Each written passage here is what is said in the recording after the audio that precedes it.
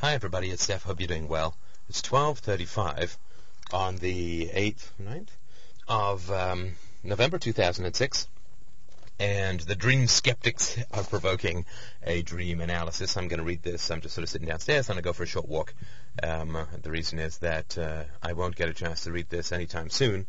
Certainly not this afternoon. I wanted to get feedback on this right away, because it takes a little while to read this dream and also some more information that the person has given me. This is a person who does not examine his own dreams, and there's quite a debate on the boards at the moment, which I hugely respect, about the validity of dream analysis, and isn't it just kind of astrology and voodoo and so on, which of course it could be. I just found that from my own experience in 2 years of pretty intense therapy, 3 hours a week, dream analysis was incredibly powerful, and some of the people who actually think most of the people who I've done a dream analysis on have found it helpful in one form or another, which again doesn't mean that it's true.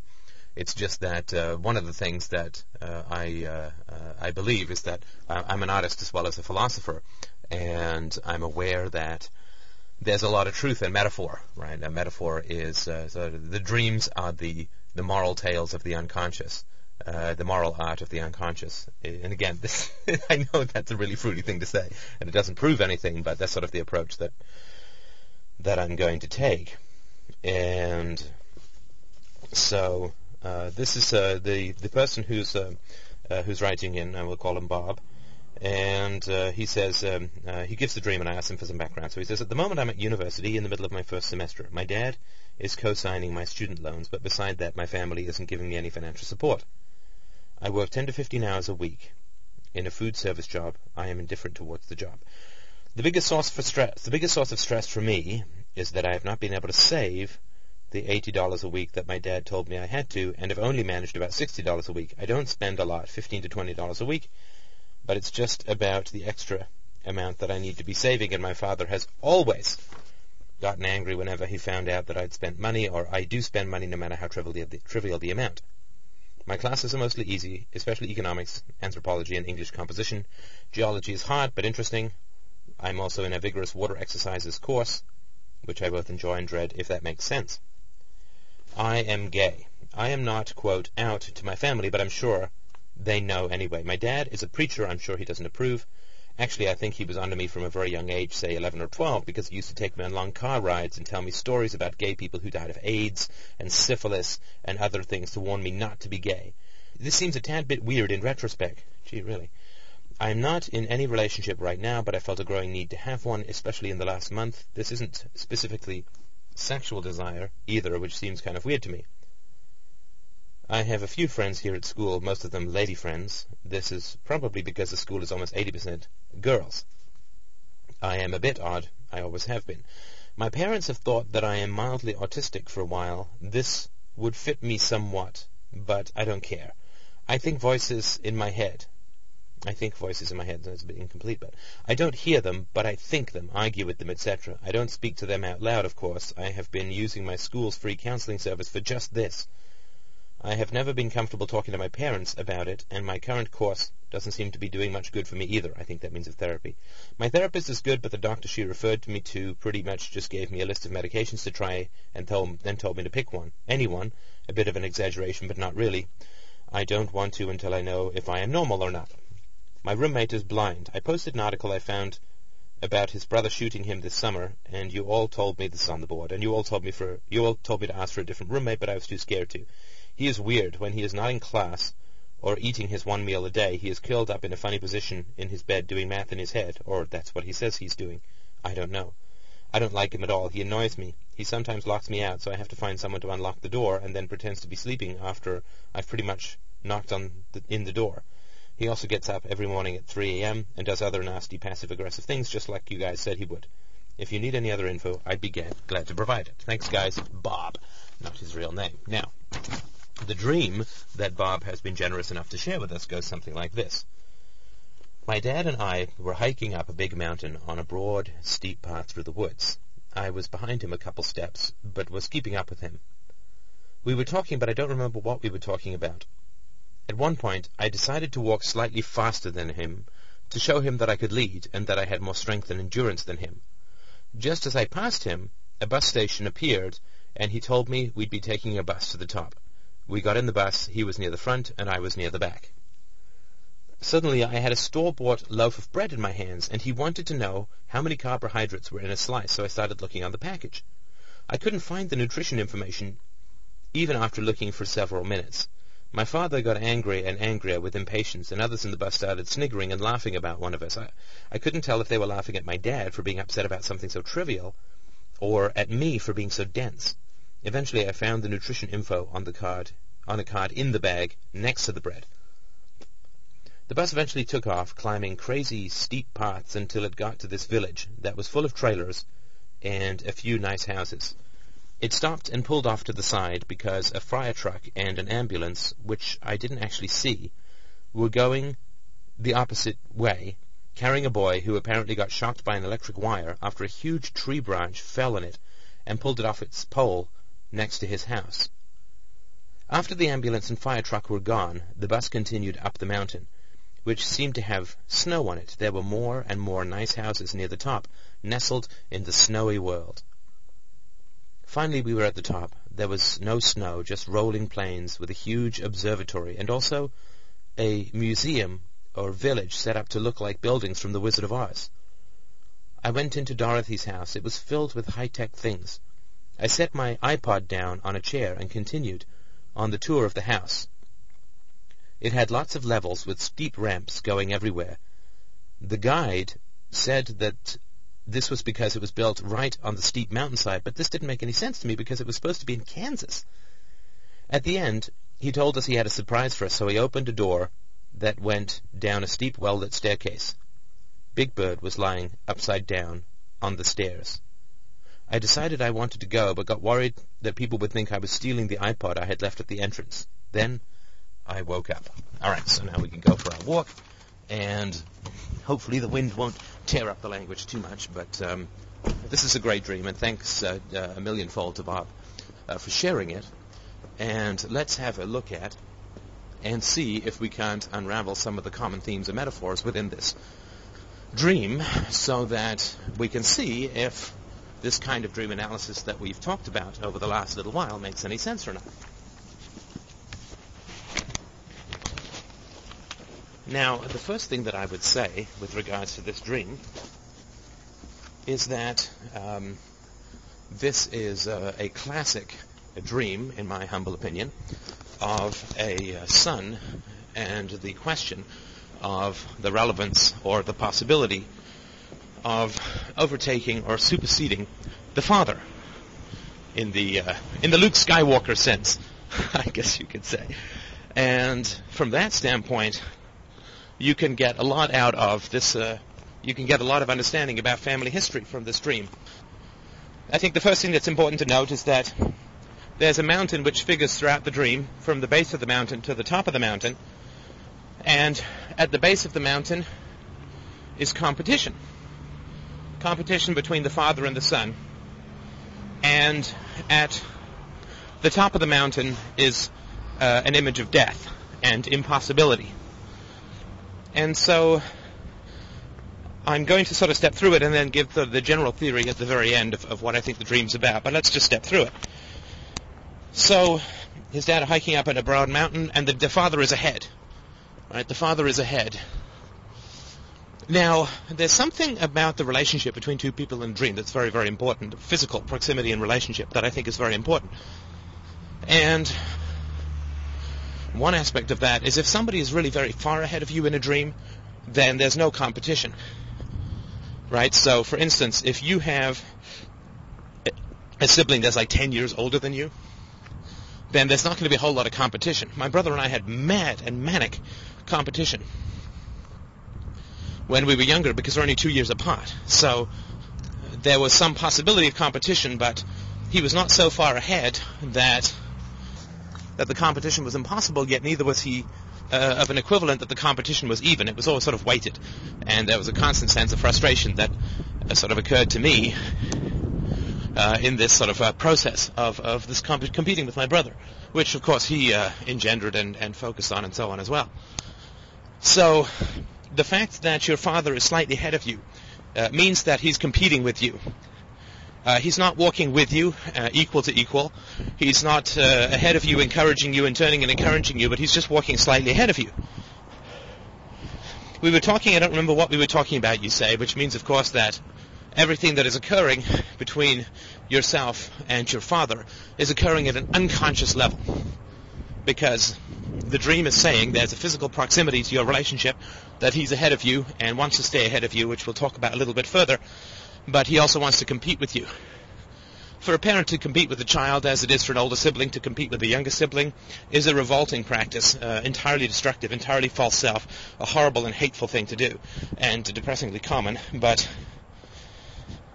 you are talking, right? So you have this relationship with your father where you're talking about things that mean nothing, that have no relevance or bearing on anything, that are empty words, generalities, nonsense, how's the weather, blah, blah, blah.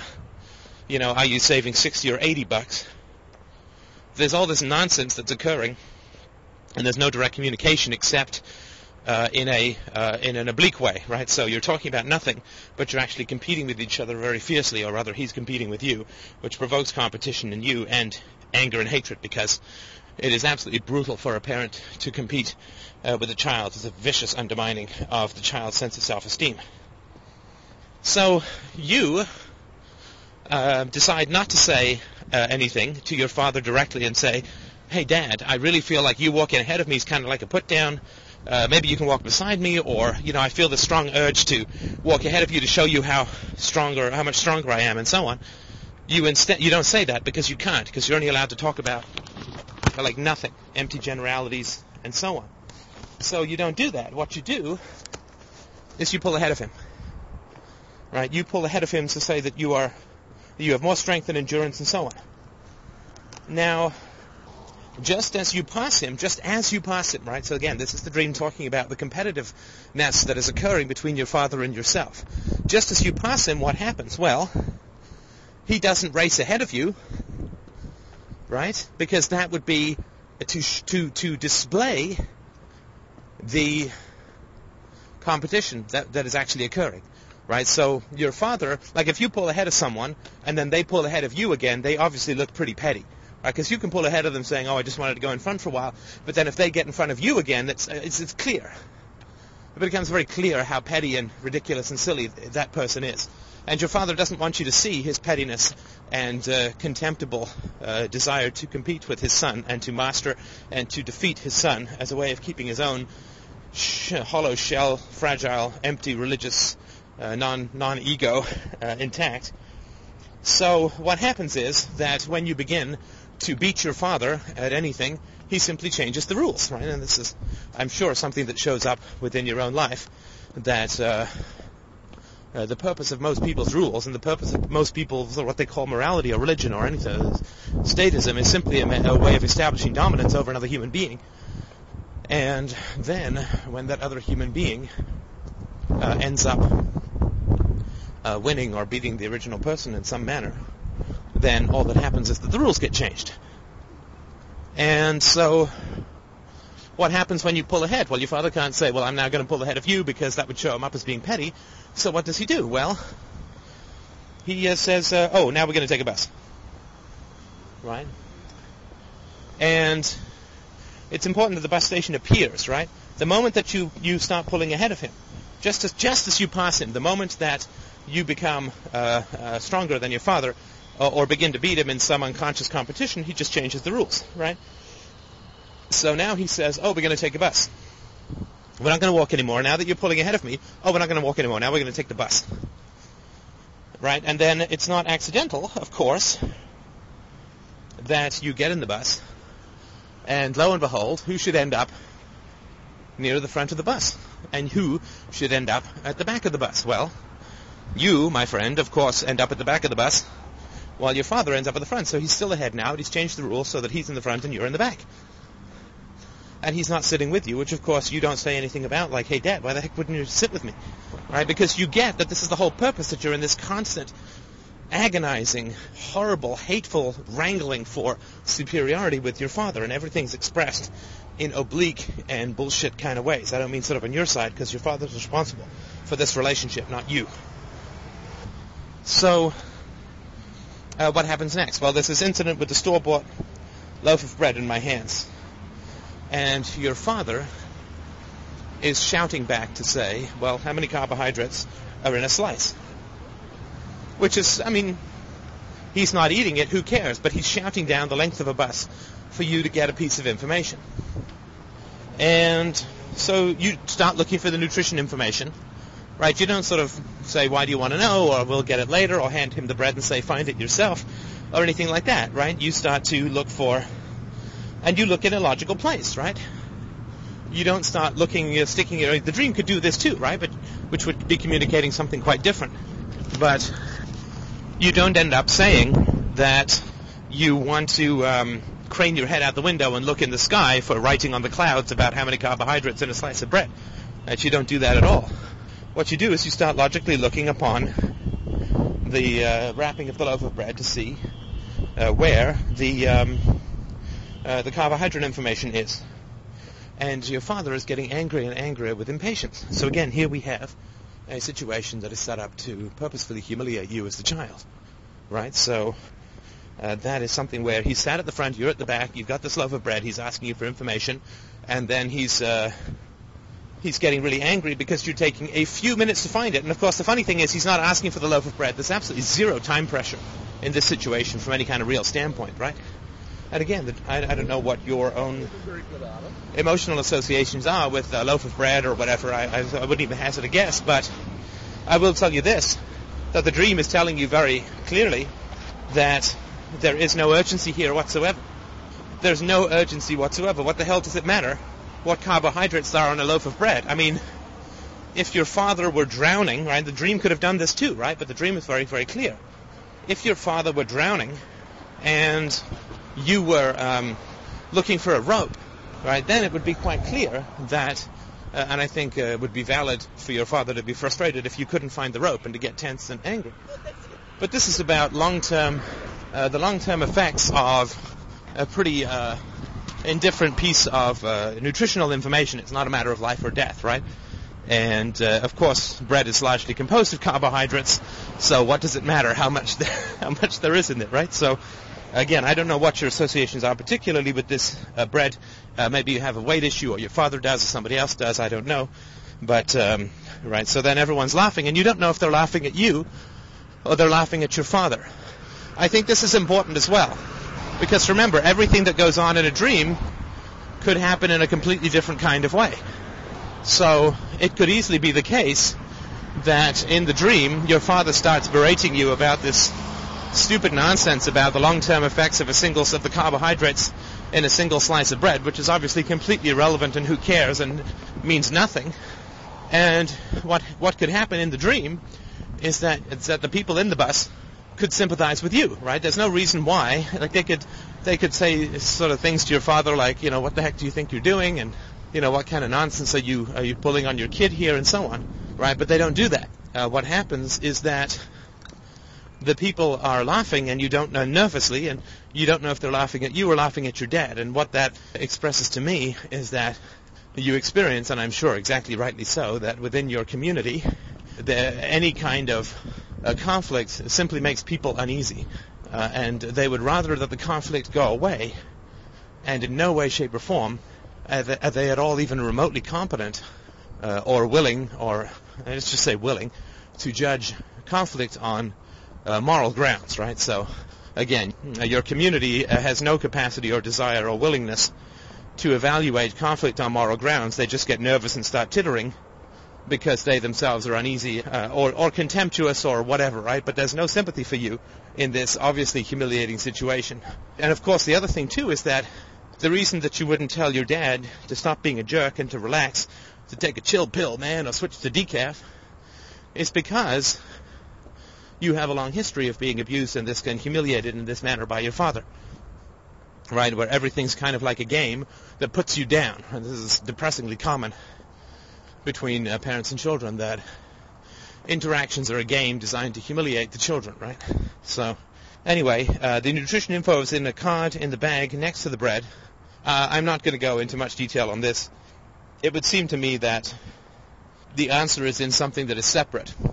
Right, the answer is in something that is separate, right? So normally you expect the wrapper of the bread to have the nutritional information, but this is kind of thrown into the side. So where there is a merging of people's personalities right, objective answers and information can't be found, but where something is separated, then we can. Again, that's a bit of a stretch. I'm not going to say that the whole thing hangs on that, but there's something in that, right?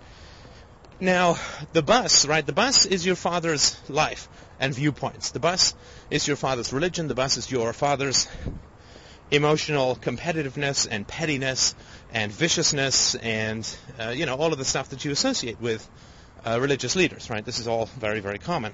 But you're on the bus of your father, right? And the reason that we know that, of course, is because your father chose the bus, right? It's not, I'm not coming up with anything too wacky or wild here. Your father chose this bus. Your father is in the front of this bus. And this bus is full of people who can't tell right from wrong and victim from perpetrator, because they just giggle and giggle like idiots, right? So it's not a stretch to say, I think, that you are on the bus that is being run by your father and chosen by your father going up the mountain that your father was leading you up to begin with, right? So the mountain is a particular kind of worldview, and it could be religion, or it could be being straight, or it could be, quote, being normal. I don't know enough about your history to know what it is, but it's whatever is the most important thing to your father, which the dream is indicating, is petty competitiveness and humiliation. So this is where your father's life and philosophy, for want of a better phrase, is going to lead you, right? So it's climbing crazy steep paths until it gets to this village that's full of trailers and a few nice houses, right? So the dream is sort of saying that you're not going to a good place, right? So the majority of the houses here are trailers, which is not a good thing, right? There's a temporariness, there's a poverty, and so on, and a few nice houses. And then it stops and pulls off to the side because a fire truck and an ambulance are going the opposite way, which means that they're coming down the mountain. They'll be coming down the mountain in your dream. So what is the dream telling you with this? This is the boy who has been shocked by an electric wire after a huge tree branch fell on it and pulled it off its pole next to his house. Well, we can ignore the obvious phallic stuff here and just focus on the fact that up ahead is danger for children, is danger for boys. Right, it's sort of my belief that going up this mountain is both going forward with your father's philosophy, which I'm not saying you are, but the dream is warning you about the consequences of even thinking about it or doing so. You are not only going forward in life with relevance to your father's philosophy or showing the path of your father's philosophy or ideas, but you're also going into your past, right?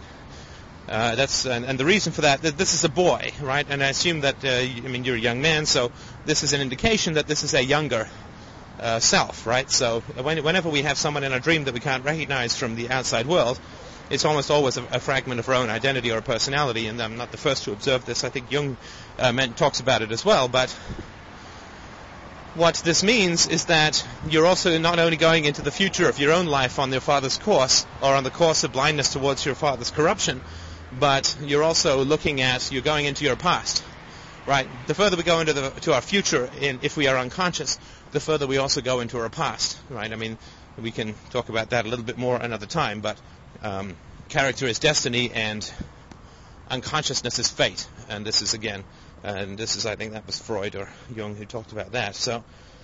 So there's a boy who up ahead, right, you're going up the mountain, up these crazy steep paths, which already indicates danger, right? You're going up these crazy steep paths in this bus full of people. Your father's at the front, and nobody's worried about this danger. So already we have danger going on here, right? And then the dream gives you another signal of danger, right? And what is the other signal of danger? Well, you have a fire truck and an ambulance coming screaming down the mountain, and the bus has to pull over to one side because a boy further up the mountain, further in the past, further down the path of your father's religiosity and grandiosity and hyper-competitiveness and pettiness, a boy has been injured. You didn't say killed, but he got shocked by an electric wire. If a huge tree branch fell on it and pulled it off its pole next to his house. So up ahead is danger, right? Further in your past was a grave danger, and there was a grave shock that occurred to you, right? A shock, of course, has two connotations in language, well, more than two, but the two that are interesting here, I think, is one, that shock is associated with electricity and also emotional shock, right? So again, something occurred in your past, or if uncorrected, something's going to occur in your future, that not in a sort of predetermined sense, but just in a sort of unconscious inevitability sense. The bus continues up the mountain, and it starts to have snow on it, right? Now, of course, driving up crazy steep paths in a bus in snow is more indication of danger, right? And the true danger here, just so you sort of understand what I'm trying to get at here, which I'm not being particularly explicit about, but I might as well be now. I can be more explicit than your dream. The true danger here, my friend, is not the fact that up ahead is a place where kids get shocked and almost killed, that you're going up this crazy steep incline, and that it's starting to snow, which means that there's considerably more danger occurring, right? The problem, the real danger here, which the dream is trying to tell you, I think, fairly explicitly, the real danger here is not the accumulating dangers around you, right? The real danger here is your own passivity. And passivity is the hallmark of children who've gone through considerable and unconscious abuse and corruption at the hands of parents. Passivity, which you talk about in real life with not wanting to get rid of a roommate or change to a different roommate from a guy who's obviously deranged. This kind of passivity is the real danger that is occurring in your life. Right? The accumulation of dangers in dreams is not, all they're trying to say is that, look, all these dangers are accumulating and you're not doing a goddamn thing about it. So the real danger, of course, is then your own passivity, which, again, I have full sympathy for, and please don't blame yourself for it. It's like being lashed into a wheelchair your whole life and then feeling that you're a weak runner when you get up. You're not. You just never get a chance for those muscles to develop, so you're going to have to go through some painful rehab to get that stuff back on track. So, it's continuing dangers. Finally, you get to the top of the mountain. Right? There's no snow, just rolling plains and a huge observatory. And I don't quite understand how the top of the mountain has rolling plains, but there's a lot of contradictions up here. And a museum/village set up to look like buildings from The Wizard of Oz. Now, of course, again, you're gay, and I'm not even going to hazard a guess as to whether or not that's environmental or genetic, because nobody knows, but gay people are sometimes called friends of Dorothy because of their affinity for Judy Garland and so on, right? So this Oz/homosexual thing is not uncommon. So you go into Dorothy's house, right? You're at the top, and there's a lot of contradictions going on, right? Is it a museum or is it a village, right? The Wizard of Oz is full of all of these multicolored, silly-looking houses, home to munchkins, and of course there's no economy, there's nothing real about it. It's a child's contradictory fantasy associated with a kind of dissociation, at least for me, but... So you go into Dorothy's house. It's filled with high-tech things. I set my iPod down on a chair, continue on the tour of the house.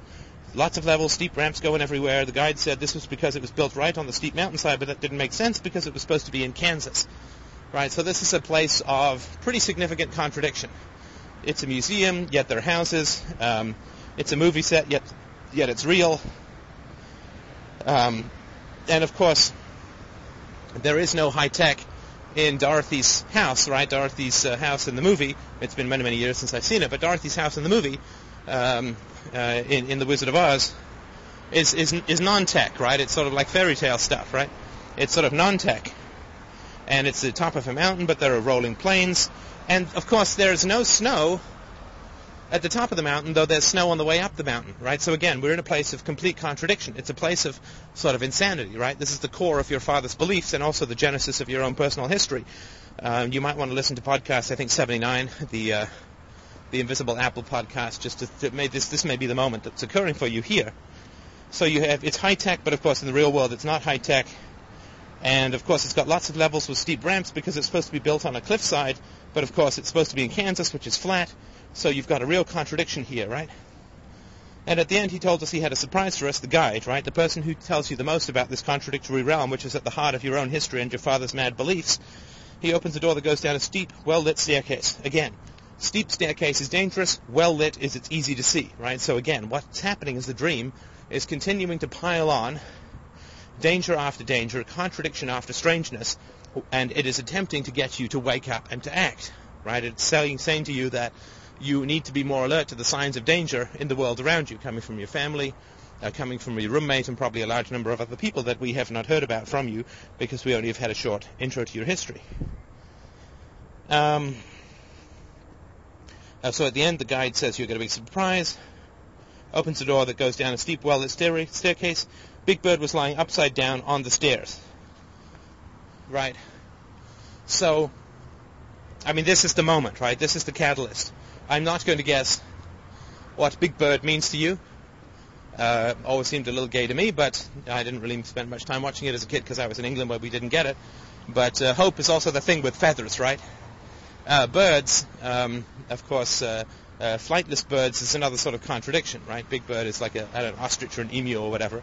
I'm not going to guess what the associations that you are, but obviously this is a thing that is quite contradictory, and it's also early childhood, right? Because it's around Sesame Street and so on. So this is a very early experience of shock or horror for you. But most fundamentally, right, is that in the heart of this contradictory top of the mountain, root of your soul, depths of your father's madness, in this environment, there's a treat, right? You think that's a treat. You think it's a good thing. You say, oh, I got something special for you. And what does the guide reveal to you but a dead childhood icon of innocence and education and curiosity, and I guess Big Bird has a pretty pleasant nature. So again, I don't guess your personal associations, but what I get from it is that this is a murder of a childhood, right? This is an early brutalization. But what's at the heart of all of these contradictions which cannot be resolved, right? The museum or the house versus the mountain with the plains versus the fact that it's supposed to be in Kansas versus the steepness of the house itself. At the root of all of these contradictions is a dead childhood, right? Which is very much the case with people who suffer from these kinds of mental ailments, right? These kinds of crazinesses, like your father. That what is at the root of all of this is a kind of murdered innocence. And that's a very important thing to understand, so that you can begin to unravel your own history and everything that has occurred there, right? So, of course, now, finally, right, after all of the bullying and humiliation and, weird unconscious competition with your father, and we haven't even talked about the way in which he tried to communicate to you about homosexuality, which is really around telling you that gay people will die, right? So death, of course, right, right? And sort of what he's saying around that, right? I mean, the unconscious communication when somebody suspects that you're gay and talks about gay people dying, the unconscious communication is that your father would rather see you dead than gay, right? So your true identity, if it's genetic, is homosexual, and your father would rather see you dead than gay, right? So the fact that there's a dead childhood icon here is not too unusual or unlikely, I guess. So that's sort of another aspect. But finally, there's enough danger has accumulated now that the guide to this crazy, contradictory, mad village, the guide is saying that what's special and a big treat for you is looking at a murdered childhood icon. You finally get a sense that this is a pretty bad, this is a pretty bad place to be, right? That this is an insane and evil, contradictory, horrible, destructive, openly murderous place to be. Right? Who knows what's even further down in those stairs, right? But there's ugliness and childhood murder below where you are. So finally, you act, right? Finally, you act. And of course, the dream is saying, look at all these signs that came before. You don't have to wait for things to get this bad with your roommate, with your identity, with your family, with any of these things. You don't have to wait for things to get really, really, really bad before you act, right? The dream is saying, look at the signs and act ahead of time. Look at the signs and act ahead of time. You don't need to wait for things to get so bad before you act, because you can look at the signs, and of course that's one of the things that I talk about in my podcast. Look at the signs, look at the signs, look at the signs. Don't wait for things to get bad, that the whole point of philosophy and morality is prevention, not cure, so look at the signs. And the dream is constantly escalating the signs of danger, but you only act when you're finally revealed as a special treat the sign of a childhood murder. So then you decide you want to go, but get worried that people would think I was stealing the iPod I'd left at the entrance. Then I woke up. Again, the iPod may be associated with my podcast. It may be associated with other things that you're listening to from a moral or philosophical standpoint, and I'm not sure that I can fully sort of clear this one up. But you leave, I mean, there is a certain leap of faith from philosophy to personal experience, which is maybe why you leave the iPod, you leave philosophy behind, you go directly into the heart of the matter, which is this dead childhood icon, and there is a bit of a leap there. I can't go there with people, right? That's an introspective moment. That's personal. But from that moment, you then decide that you want to leave, and then now people think that you're going to steal, right? Something that is in fact yours. Right, so again, you're here in a very contradictory moral place, right, where you end up stealing something that people are going to think that you're stealing something that is in fact yours. And I would suggest quite strongly that what this has something to do with is that People think that you're doing bad things when you leave your family. Like, this is a family you should have nothing to do with. I mean, I must be completely fair with you about that, right? This is a family that you should run from screaming and never look back, right? Your father is a religious sadist and a vicious and horrible and ghastly and wretched and violent and destructive and hateful human being. I feel perfectly comfortable telling you that, not just because he's religious, but because of the dream. And the fact that you're frightened to, and all sympathy, my brother, right? But you're frightened to perform an act of self-protection, as to not wish to bunk with a roommate whose brother shot him, and who is an untreated victim of horrendous physical abuse, right? So you are not, your father has raised you to lack even these elemental senses of self-protection, so the man is vicious and evil and destructive incarnate, and you should get the fuck away from him as quickly as possible and as far as possible, and never look back. And never look back. And this is true of everyone in your family, because nobody helps you in this dream. If even one person had stepped forward to help you in this dream, I would not pass that verdict. Not that my verdict means anything, it's all a matter of what you believe, but if even one person had stepped forward to help you in this dream, I would say that you should look for allies within your environment, but you're completely alone here. And you're the only one who's appalled by the murder of this big bird. So you got to get away from these people. You got to run and run and run and not look back. And whatever you've got to do that, drop out of school, take a job somewhere else for a while, figure anything out, but get away from these people. $60 versus $80 worth of savings. Are these the kind of petty assholes that you want to be around for the rest of your life? Of course not. Right, so what's going to happen is that the dream is also telling you that you're going to have to leave your family, and you're going to have to leave the social circle that you were around when you were growing up, and I hate to say that, but I'm just telling you what the dream's telling you. And that people are going to think that you're stealing something, but you're not, right? People are going to accuse you of a crime, i.e. you abandoned your family, you left your mother and father, they miss you, you're a terrible son. People are going to accuse you of a crime, and you're just taking what's already yours, which is your true self, right, as represented by the iPod or the podcast or whatever, right? Because this is my true self attempting to talk to your true self through the fog of dissociation and through the fog of humiliation and through the fog of brutalization and contradictory behavior, and a father who'd rather see you dead than gay, as if gay means anything bad.